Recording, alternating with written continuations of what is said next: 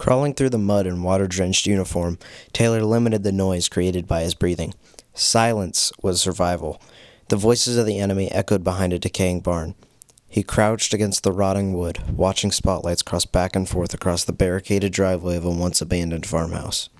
He drew his M16 assault rifle and prepared for a fight. "Alex Taylor," called the sergeant. "Gather your troops and be on the plane in 3 hours. You'll be dropping in on a heavily guarded enemy outpost. This is a stealth mission. Take the outpost silently. If things go south, we have an A-10 on the runway waiting for the call. You've each been provided with a long rifle and sidearm, but don't shoot unless you have to." With that, the sergeant turned and left, off to speak to another squad waiting to risk their lives. Taylor and his squad were on their way to the outpost just as the sun floated beyond the trees. The distinctive sound of the air inside the cabin pressurizing moved the men into a line, ready to jump. They were in the air before the door had completely opened, sailing through the pitch-black sky with only the lights of the outpost to guide them. With the jerk of an opening parachute, Doug's mind turned to the enemies. 3 on the roof, 4 in the barn, 2 patrolling the driveway, and movement inside the house. The landing was rough. Thick mud tugged at the boots of the men and forced them to cut away their parachutes. The walk was even harder. The mud made a splashing noise every time they stepped, so the men resorted to an uncomfortable crawl through the field. Taylor commanded his squad split up, half going through the woods to the back of the house and the other half continuing towards the barn. Taylor's half came to an abrupt halt at the click of a landmine. Taylor turned around to see the tear-filled eyes of a new recruit.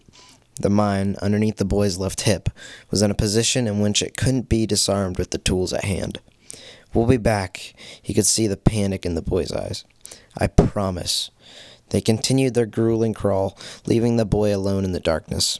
The squad approached a patrol in the field that wasn't seen from above. One of the men screwed up a suppressor onto his weapon and lined up a shot, but the thick brown slop covering the receiver caused a jam in the firing pin. The muffled click it made echoed through the night. Then there was shouting. Lights began scanning the field. A loud explosion from a landmine behind the men started the gunfire. The shots were like thunder booming from every direction. Taylor's men, who had assumed standing positions, were dropping into the mud like flies. Those who were still standing began to charge. An extreme force connected with Taylor's shoulder and sent him to his knees. He knew what it was. Adrenaline kept him from the extreme pain the bullet was sure to bring. He got back up, now the only one in his squad standing, and continued running. He dove out of the field into a pile of straw and listened as the gunshots from the woods slowed and became silent. He was the only one left. He slammed a button attached to his radio and leapt out of the straw in rage. Some of his best friends were now out there dead in the mud. He scrambled towards the barn and paid close attention to the lights on the driveway. Enemies were scrambling everywhere, now 3 on the roof, 7 in the driveway, and dozens searching the field. M16 in hand, he moved to the side of the barn, his shoulder now in agony. He let out a shout of rage and pain as he turned the corner and lifted his arm to his gun. He fired without aiming. He didn't care if he lived or died. All the men in the driveway fell to the ground. The roof, however, erupted into gunfire. Another bullet hit Taylor's thigh. He scrambled desperately for cover, finding himself behind an old tractor with a missing wheel in the barn. Then he heard it. The rumble. His saving grace. The night exploded with the sound of an A-10 Warthog tearing through the sky.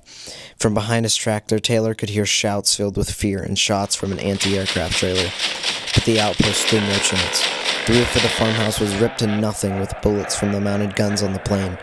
The driveway was flooded with holes. The lights on the driveway and in the field became still. Bullets tore through the barn, narrowly missing Taylor by peppering the tractor. There were no more shouts. The gunfire had stopped.